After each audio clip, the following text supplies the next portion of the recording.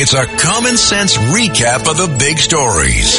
It's Katz and Cosby on 77 WABC. And big news that New York City's reviewing 750 extra sites to house the migrants. Unbelievable. And also setting up cots at JFK for about 1,000 migrants there. Is there any place that's off limits? Joining us now is the great former senator of the state of New York, the greatest ever.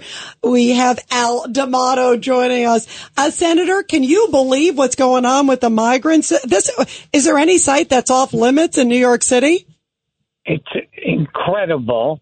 And now, of course, you see they're trying to ship them throughout the state, move them to Long Island, move them upstate, put them into any hotel, motel, wherever, firehouses.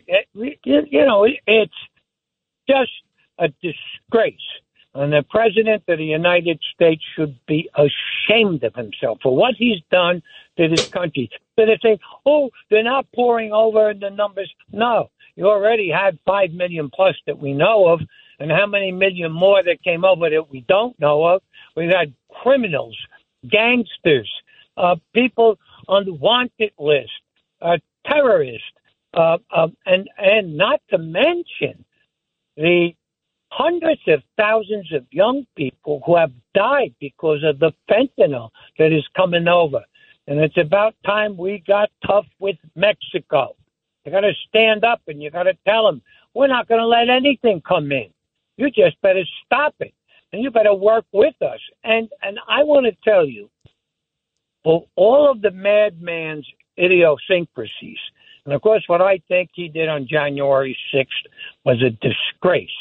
And I want to say, and I say it again, thank God for Mike Pence. He kept us from having a revolution. Thank God for Vice President Pence.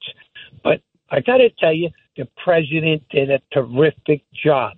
Trump did a great job as it related to handling the border. And he did basically a good job with Russia, with China, with being tough. But this thing with the border is a disaster, and we are now getting the fruits of it. And this is just beginning. And I got to tell you, in Long Island, the property taxes in Nassau County and Suffolk County are tremendous. And you know where 70% of them go?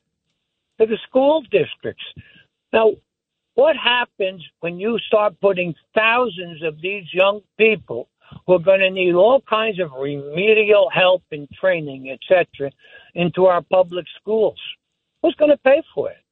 If 70% of the local taxes are already going to the schools, forget about the roads, forget about the sanitation, forget about all of those services, providing the water, etc., all of those things that the municipalities provide, 70% goes to schools.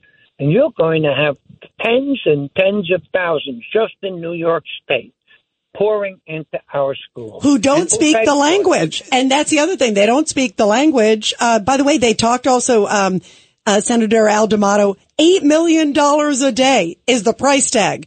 That they're now saying to New York City. I mean, how does anybody handle that? New York City has only 1% of all the migrants that have come in illegally across the southern border. Yeah, imagine what the country. Do that math. You're talking about hundreds of billions of dollars. You have not even begun to pick up the educational cost, because only a fraction of those kids are now in the schools. But you wait till next year, when they start putting them into the schools. And like you said, Rita, the special ed that they need, what is the impact going to be on overburdened schools already? Going to be a disaster, a monumental disaster. That's what this administration has given us. And let me tell you, McCarthy did a fantastic job. What's his name? Our economic guru who you had on pointed it out. He saved $3 trillion more than we would have spent over the next 2 years, with one hand tied behind him and a very slim majority to work with. He should be commended, because we have averted a disaster. You can't just have that disaster like some of the right-wing wackadoodles that we have and the left-wing kookadoodles on the other side. Senator, I love the idea that Nicole, I love what Nicole was talking about earlier. By the way, I like his analogies. The kookadoodles and wackadoodles are great. If love they you, don't Aldamato. pass a budget on time, they have to reduce by 1% again. I mean, that's genius. Yep. I love that idea. McCarthy should be very proud of that. It's a start in the right direction. It shows us what we have to do to bring this country's prosperity back, to begin to reduce the inflationary impacts that have been created. And by the way, the energy policy, we can finally begin to move towards energy independence once again, so that we can get the prices under control, not just temporarily, but bring them down, our energy costs.